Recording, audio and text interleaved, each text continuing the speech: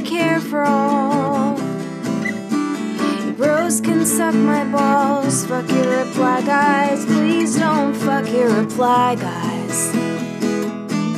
Just listen to Reply Guys. Hello and welcome back to Reply Guys. I am so excited today. Kate and I are both so excited to have an activist and candidate for Congress for Nevada's 1st District, Amy Vilela. Hello. Hi, thanks for having me. Julia has already mentioned my excitement, so I won't cover it again.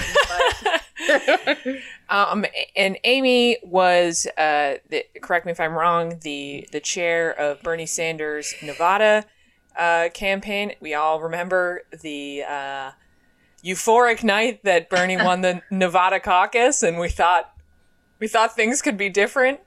I think that was like the happiest night of my political life.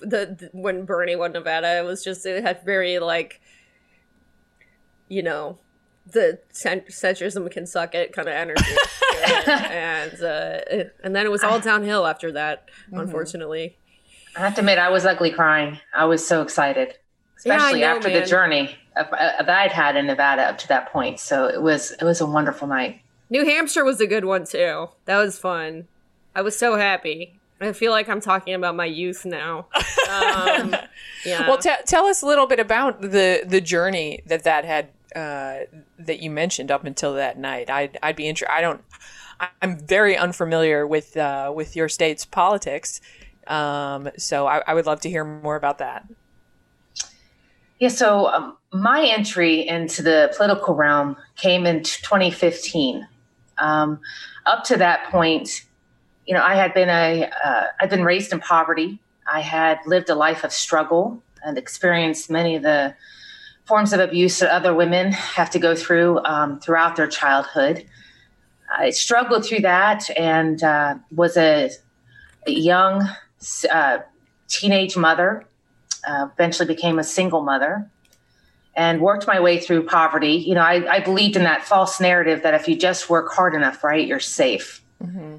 And so I worked as much as I could, sacrificed a lot of time with my young children, went to college in the evening, and eventually became the first in my family, you know, to get a degree, and eventually became a CFO. I really thought I had made it. Like, here I was living this executive lifestyle.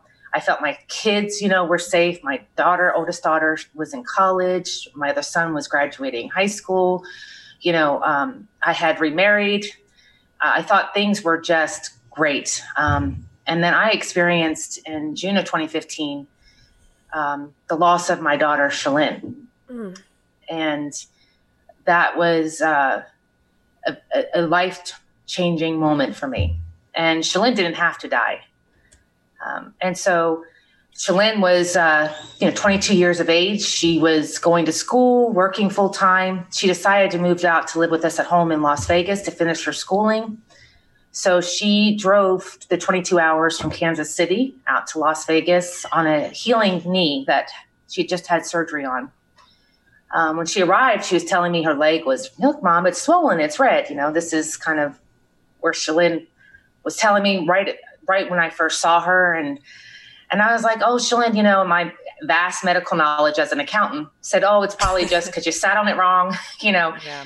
And I was on the way out for a business meeting. Again, I was in that mindset that this is how you keep your family safe. You know, I was career oriented.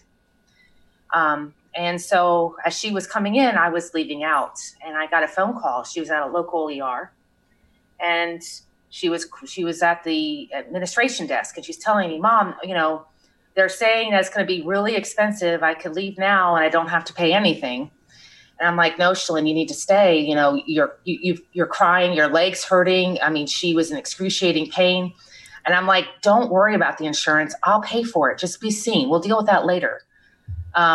They had her calling up insurance companies, or, you know, trying to see if we get her covered under my husband's.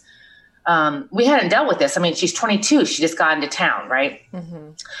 The next call I get, she's in the back and she's crying and she's like, you know, Mom, they're not helping me. I've been begging for something for the pain and for some medical testing. She was specifically asking for an MRI. And she's like, they told me to go get insurance and see a specialist. They want a doctor's office. And my daughter was Black with sickle cell trait. She was on birth control. She had a healing ACL tear. She had a red swollen leg. These are all symptoms and risk factors for a blood clot. And so she went home and she started looking up, doctors in town to go to specialists. And she applied for Medicaid, which in Nevada, they have expanded Medicaid. So she did what she was told, but because they didn't do appropriate medical screening and they discriminated against her and violated her EMTALA rights, she booked a plane flight to go back to Kansas City to finalize some paperwork for schooling. And the blood clot dislodged. And she ended up dying in my arms from a massive pulmonary embolism. And that moment on that bed, I cannot tell you, that was a life-changing moment. That old Amy died with her. And, I went through about a year of grief, not knowing what I was going to do or how I was going to deal with this. And just dealing with even the grief of losing who I was as a mother, who I was as a person, because that person no longer exists. And but it was a couple months after she passed that my husband came running through the house, screaming, "Bernie's running!" And I'm like, "Who the hell is Bernie?" And so, he was an immigrant. My husband's an immigrant from Brazil, and he was explaining to me about this Medicare for all. And he's telling me about insurance and how other countries, it's not through your employer. And I'm like, what do you mean it's not through your employer? So that was my beginning into politics. I never thought that I would ever have a place in politics because I didn't come from the right pedigree, right? I didn't come from the right background. I was a single mom. I'd had financial difficulties. I had filed bankruptcy as a single mom. I had been grown up poor. Like, these aren't the people you see in politics, right? We don't have a voice. And I got more involved in politics, and I met the amazing Nina Turner, and she heard my story. I was starting in activism at this point, at my first ever political event. And she's like, "Amy, you have all the bones necessary." I don't know if you've ever heard her story about the bones that you need to have. But she's like, you have the jawbone to speak, truth. You have the backbone to stand up. You have the wishbone to want more. She's like, "What are you going to do about it, Amy? Are you going to let them make you a victim too? Or are you going to fight?" I'm like, "I'm going to fight." So this is 2017. I go back to Nevada and knew nothing about politics. Again, nothing about, how to be an activist. And I'm like, I'm going to throw my first healthcare rally. And so it was the first ever Medicare for All healthcare rally. And I was going and talking to all of the representatives and asking them to co-sponsor Medicare for All. And one of them told me that, he would not. He had heard my daughter's story and how they had to pull me away from her coffin. And I was like, "I'm going to primary you." So I'm giving you all this background. This is kind of my entry. And at that point, no one was really talking about Medicare for All. I was starting that conversation and trying to use all of the different outlets I could to get that conversation going. And when this one particular congressman said that he would not support it, I was like, "You're not a public celebrity. You're a public servant. I'm going to primary you." So that's, the 2017, 2018 run. And so again, we're talking about Nevada went from not talking about Medicare for All. As we know, Bernie did not win in Nevada in that time frame. We had the whole supposedly chair throwing session that was put all over the media, which didn't happen, to my race in 2018, still, watering those seeds that were planted. And we continued on organizing and growing. I was one of the founding members of DSA out there, the Las Vegas DSA. We started growing the different organizations, and then Bernie runs again. So that's kind of the whole process politically. And even after Bernie, we continued to organize. As you guys can see, there's been a lot of changes in Nevada even since Bernie. Yeah. Right.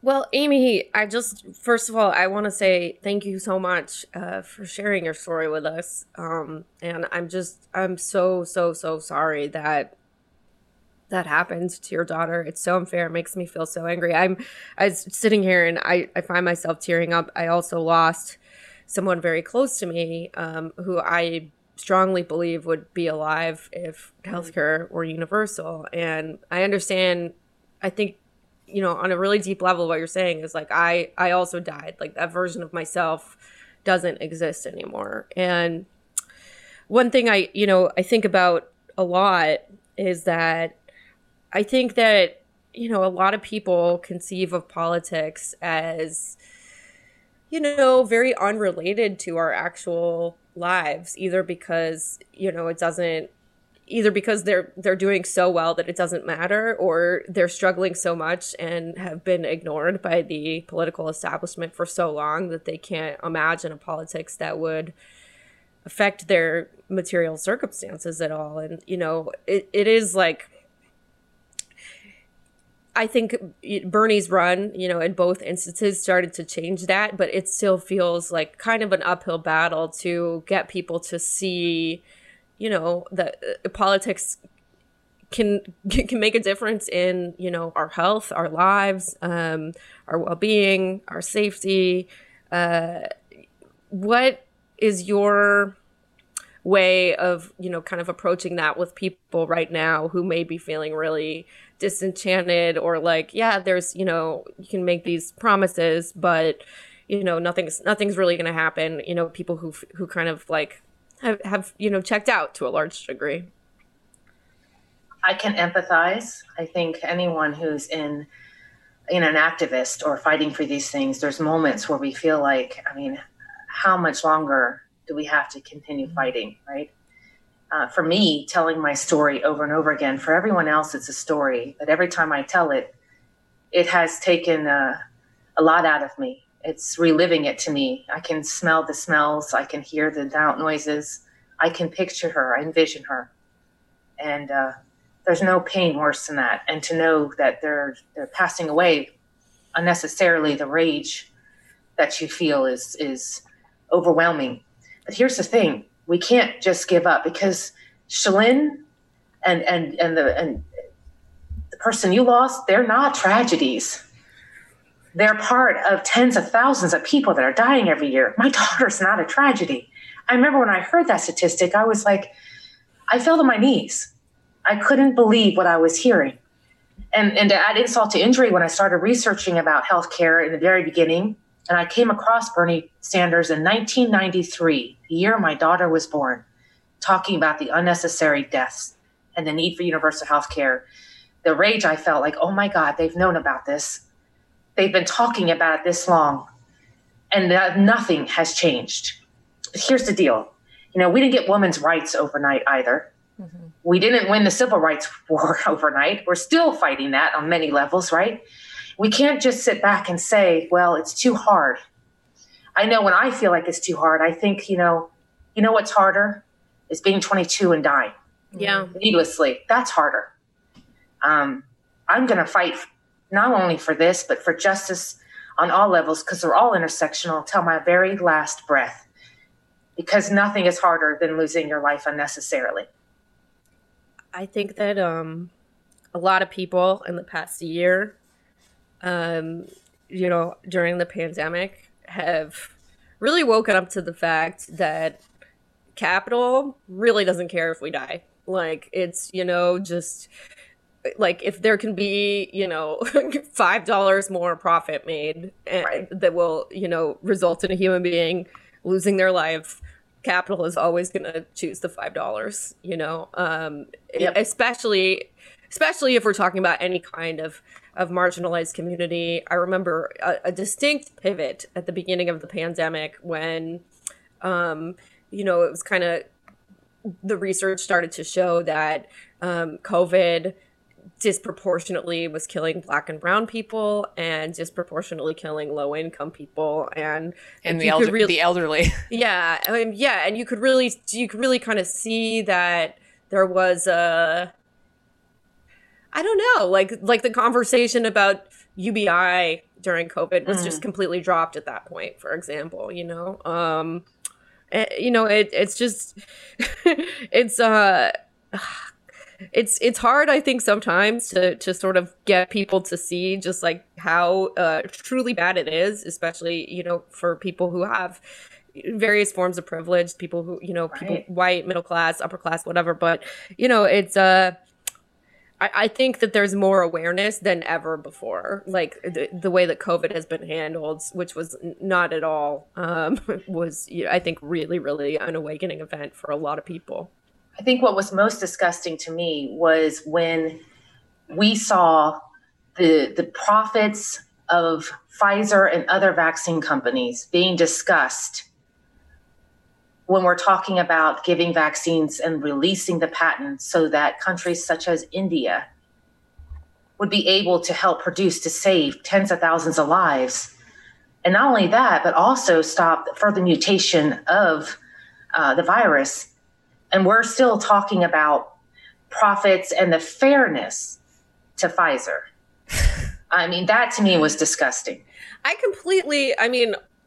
Obviously completely agree here. There's so much about that discussion that has just been, I always think that I can't be shocked by how bad capitalism is. And yet there are aspects of this discussion that have truly blown my mind. I mean, the fact that, I don't know, it's so short-sighted, because let's say you're like an America first, yay, US, like if this virus mutates, we're going to be in the same situation. There's no guarantee that the vaccine is going to, kind of continue to protect against the variants. So, even from let's say you're an amoral, completely selfish person, it's still really incredibly stupid to not care if people in the developing world and any other countries are getting vaccinated. I'm an amoral, completely selfish person myself, and I think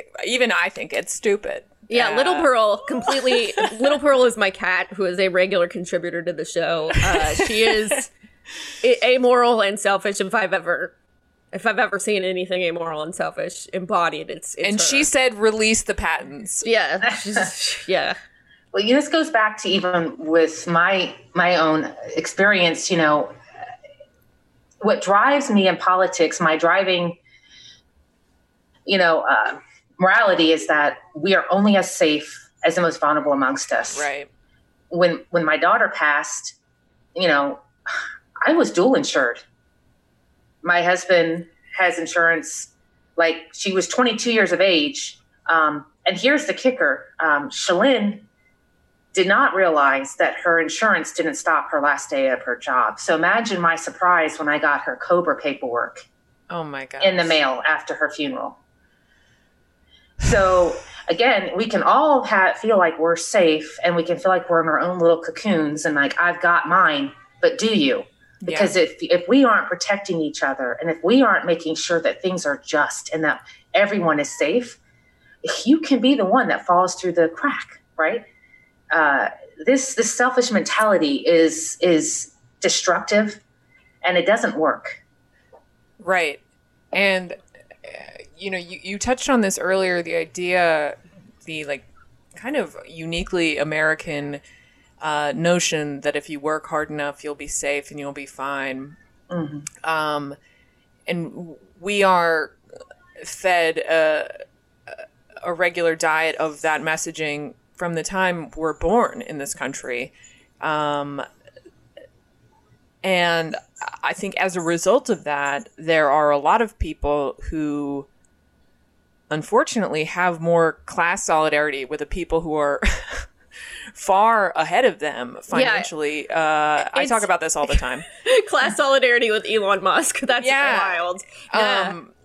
And instead of realizing the fact that even as a middle class person, for an example, you're so much more vulnerable than you think. You really are one or two, but most likely one kind of life catastrophe away from financial ruin, and it's yeah, not, or even if yeah. you aren't, perhaps someone that Someone you in your love family is. Yeah, you know, or a friend, or I don't know. I mean, it's Yeah, and so, and that is because obviously there are no guardrails in this society. There's the social safety net has been all but eroded completely. There's no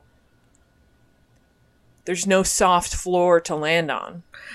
I went to Tennessee recently, and I was I was talking with some people there, and it was wild because I talk to liberals all the time in New York, and you get pretty mad about it. But I was talking to people that were like Trump supporters and libertarians, and they were so like not doing well financially at all. Like one person was like, you know, somebody who was certainly living on less than $30,000 a year. Like, you know, not, but like to her, you know, it was like Jeff Bezos was a guy with a good idea.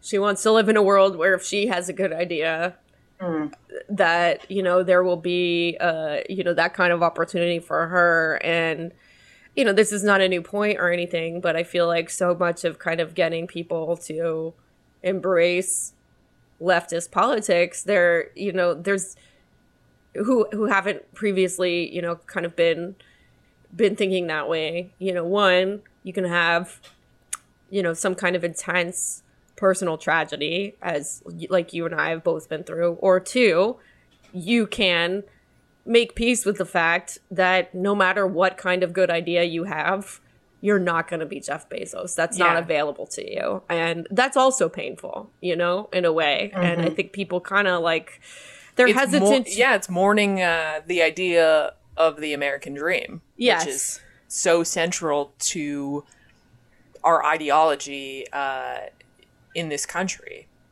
The collective ideology, the collective fiction that we tell ourselves. Mm-hmm. And yeah, people do think that they are more likely to be the next Jeff Bezos or the next Steve Jobs than they are to have a very real and, as you mentioned, Amy, very common kind of life event that could completely rock their world. Yeah, exactly. I think for me too, it was like not understanding how politics, what role it played in everyday life. Mm-hmm. You know, they have, you know, when you have limited information and you're just watching, you know, media, right, on cable news, and that's your information and your starting point. And, you know, you're busy. They've got us, you know, struggling. You're working multiple jobs just to even make it. And you don't understand that correlation, right?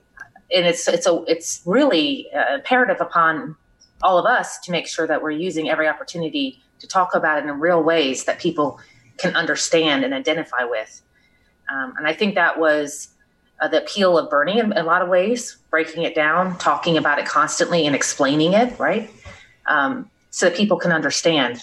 Once you take out the top issues that they like to have us arguing about consistently, and we start talking about class and about everyday working people and what we're struggling with, there really isn't that much difference. There isn't any difference between the struggles of a Republican working class person and a Democratic working class person. Yeah, it's very.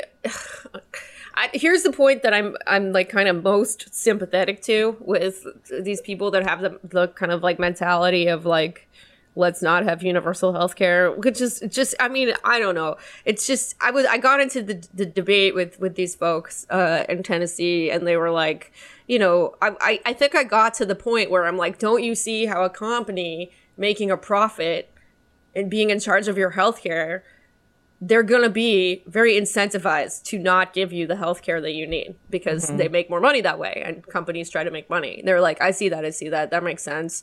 Well, we would support universal healthcare if, you know, the government proved that they could, you know, do a good job with something. But, you know, as there's so much that's like a mess right now that they don't, you know, they've just been unhappy with government for so long that there's no sort of trust that something like Medicare for all could, you know, not result in the proverbial death panels and whatnot, or even even on a more, on a less dramatic level, just, that there wouldn't be, I don't know, that it would just be the healthcare that people wanted would be available to them. And I guess, how do you talk to people who do have that fear of like, if we expand government, like, are we just, expanding something else that, hasn't worked for me for a long time? Well, listen, I was a CFO. My entire career was for increasing the wealth of owners and shareholders, right? And CFO is chief female officer, right? I like that title better. Yeah. We also like to call it girl boss in chief. Right. The chief financial officer. Bitch troller. So, yeah. Tell you what. But what I do know is this. You want to talk about a death panel? Let's talk about it. Yeah. You want some great weekend reading? Why don't you look at a hospital's quarterly filing with the SEC, and look at their risk factors and risk assessments, and the way that we're talked about people's illness and how many people are going to show up uninsured and the risk to their profit. Corporations exist for the sole purpose of increasing the wealth of its shareholders. Okay, that is the purpose of a corporation, of a company. That's accounting 101, right? This is basics, economics 101. That is the reason they exist. And when we start putting them in charge of things like our life, let's talk about a panel. I mean, when we're talking about who's in charge really of your care, it's not really your doctor. No. It's the health insurance company. And it's Right. who they've hired, who they've deemed has the appropriate medical background, which is usually nothing. When they're talking about, proving or denying, they're going off of based, what they've already set out in their policy, what's allowed and not allowed. And it's all for the almighty dollar. And let's look at the CEO's salaries and talk about that as well. I mean, and I hear people saying, well, I don't want to have to pay for your insurance. Oh my. How do you think insurance works at any type of insurance? I mean, hello. The more people we have, what makes Medicare for All so affordable is that everybody is included, including the healthiest pool of people, right? Everybody is contributing. Everybody's in there. And we're already doing it successfully with Medicare now. Medicare operates on a 3%, expense rate versus the insurance companies. It's up to 35, sometimes higher % of operating overhead. Right. So when we're talking about these things, if we want to talk outside of the morality of it, which I don't like to do, but a lot of people, you have to go there. When we're outside of the morality, financially, it makes more sense. And for small companies, especially, and for individuals also, it makes a lot of sense. Smaller companies no longer have to go and compete with the bigger guys based on their benefits packages. They can attract more talent to their smaller companies. Unions, how about having to start at the bargaining table with health insurance and giving up everything else, like a more robust retirement plan, longer, vacation plans. And how about let's have maternity leave, paid maternity leave? That would be great in every single union job. But we are stuck arguing health insurance first, right? Yeah. So to me, it's a no-brainer when we talk about these things. But, it comes down, it's not only just that, but it's also now we have the lobbyists that are working for these hugely profitable companies, both hospitals and insurance companies. And they are also now donating across party lines into all of our elected officials. This is why we can get nothing done. Yeah, it's definitely been really, expected yet completely disappointing that we see even the public option being pretty much abandoned at the federal level right now. There is definitely cool stuff happening in states. Even in New York, we have like a statewide Medicare for All bill on the table. There's been definitely stuff happening at the state level that's really cool. But the Biden administration, they're pretty much,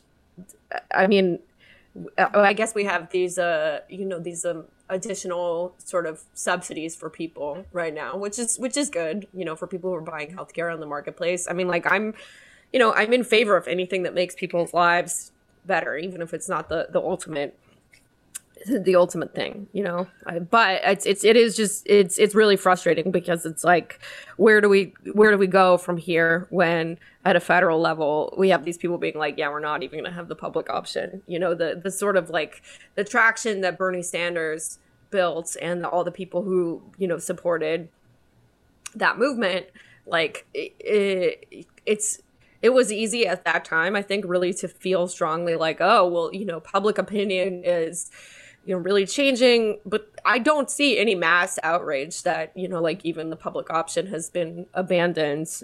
What are your thoughts on how to go forward here? We can't stop organizing. Organizing is extremely important. When we're talking about what we really should be looking for in someone that is running to be in Congress, we need fighters. I plan on using every tool at my disposal and working tirelessly around the clock to fight and organize for things like Medicare for all, for the environment, for immigrant rights. And all of these things are intersectional. We have huge disparities, and we have to be fighting for it and organizing nonstop, not just on the floor in Washington, D.C., but also actively at home. And I think right now people are all of us are, including myself, I'm very relieved that Trump is out of office, extremely relieved, but that we shouldn't let that replace our energy that we had before when he was in office with complacency now, like, okay, at least this is a little bit better. Yeah. We have to keep pushing, and we have to push the president. We have to push all of our representatives. That's our job. We have to keep pushing and screaming loudly at the top of our lungs. We're not going to sit back and let this happen. We're demanding that you start taking action. I agree with you. I think one thing that is a challenge of organizing under the Biden administration that I think needs to kind of be contended with is that we were just in the kind of biggest period of government spending in a long time, and people are, I think, a little bit happier with government now. And I think that like messaging, okay, well, like you see that like actually it really helps to get some checks here. It really helps to get a free vaccine, and like using that to actually convince people that getting free stuff, it actually rules. Well, I push back on saying it's free because we pay for it. Yeah. Yes, I know. It's our money. I'm kind of joking, but yes. Yeah. I hear you. But it's like, I hear that a lot, oh, we're getting all this free stuff. And it's like, no, this is how it works. We pay into to make sure that we have a society that takes care of us. Instead of giving huge tax breaks and corporate welfare, how about actually taking care of the people? Well, that's the point exactly, is, the people who say, I don't want to pay for someone else's health care. I don't want to pay for someone else's X. We're already doing that for the richest people in this country. We are already subsidizing people who do not need to be subsidized whatsoever so that they can continue to post, like Elon Musk. Like Elon Musk, so they can host Saturday Night Live. And well, even if you look at it, I'm sorry. Even if you look at a company like Amazon, how much are they contributing to, our environmental issues here in the United States with trucks, with the use of a lot, right? Mm-hmm. Paying zero in taxes. And when we talk about things like a Green New Deal, we don't have money for that. But we don't need to take any taxes from the most profitable company in the world. Exactly. And that is, to Kate's point, that is something that I don't know. Like, we all know, it is common knowledge that Amazon pays $0 in federal taxes. How is that not infuriating to people in, the Trump supporters or the Republicans who are worried about, other people living off the dole. No one is living off the dole more than Amazon. Exactly. And he's contributing, they're contributing to our environmental issues in this country. And they are not paying a livable wage, and you're still not having to pay any taxes. And they only keep getting bigger. They keep acquiring more companies and a larger market share of the entire market, not just their corner. They just acquired this movie studio, MGM. I just saw that they're starting a pilot program of hair salons in London that is expected to expand. There is no corner of the world or even space. Even space, literally space. Literally space. Jeff Bezos can go to space if he wants. As long as we can redistribute his wealth while he's gone. That's what I plan to do. But just to the way that you were speaking about your own district and your state earlier, it kind of seems that public opinion in Nevada is tracking more or less with American public opinion writ large. And we've seen, I think growing up, I wouldn't have thought of Nevada as a blue state. But we know now that it is, and that, there is not entirely, right? Isn't it kind of like purple? Yeah. But there is also a great tradition of kind of fairly famous liberal representatives and senators. Senator Harry Reid was representative of Nevada 1, which is the seat that you're running for. Not that he is a leftist ally by any means, but how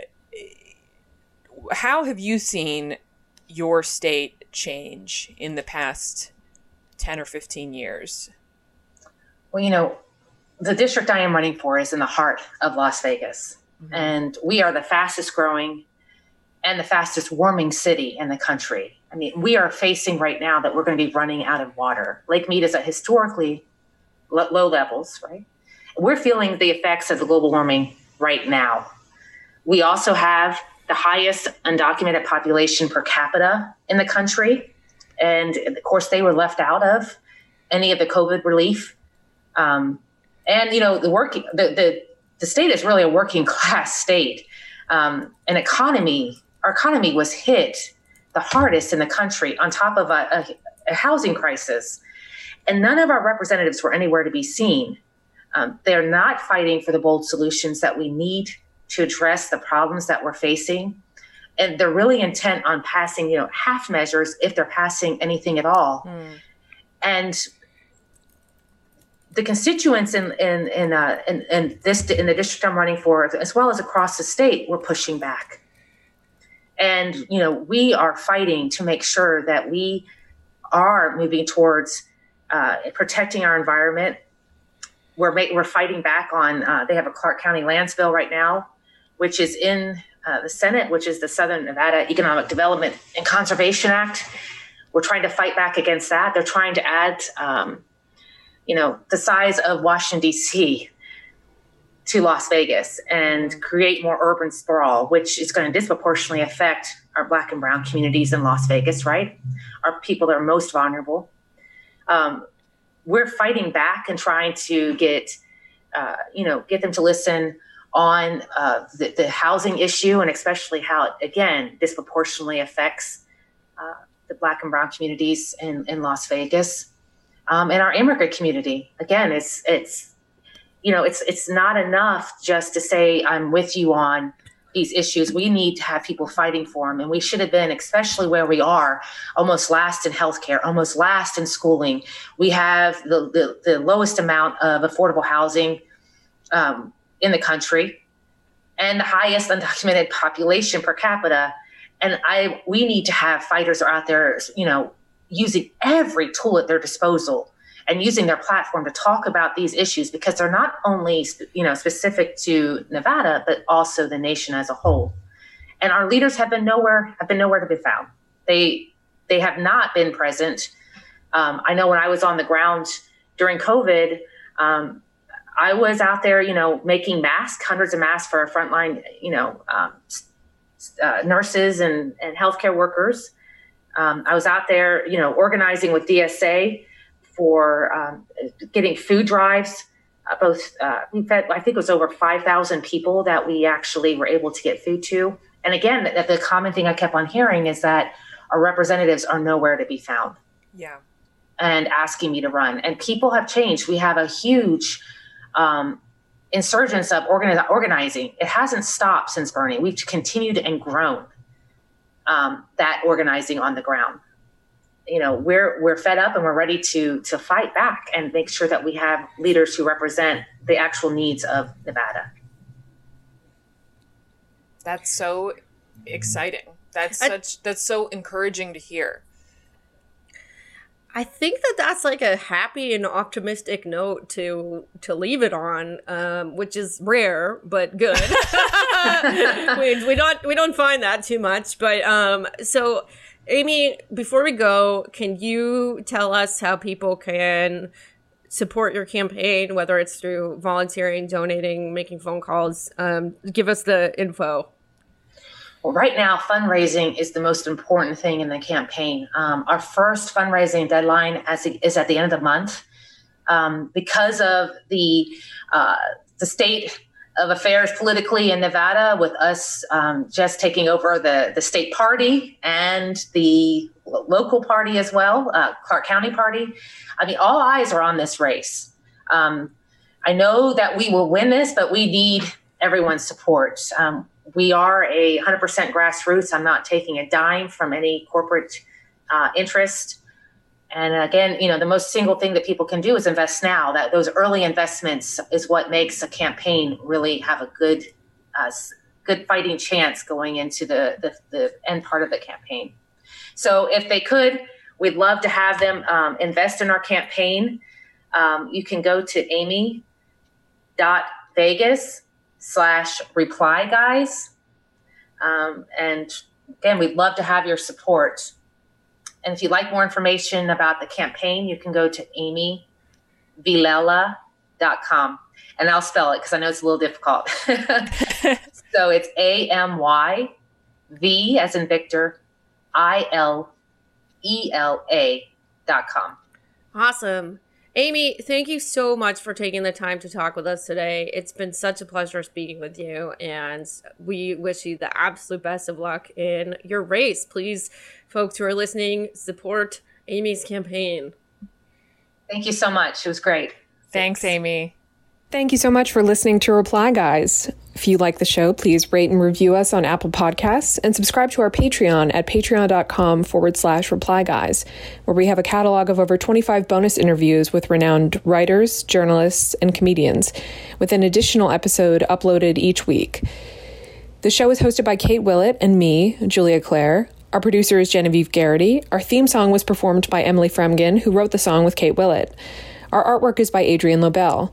If you want to find us on Twitter, we're at Kate Willett with 2 L's and 2 T's, and I'm at OJuliaTweets, OHJuliaTweets, and Twitter is where you can, of course, also find our Reply Guys. They are always with us. Bernie, take us out.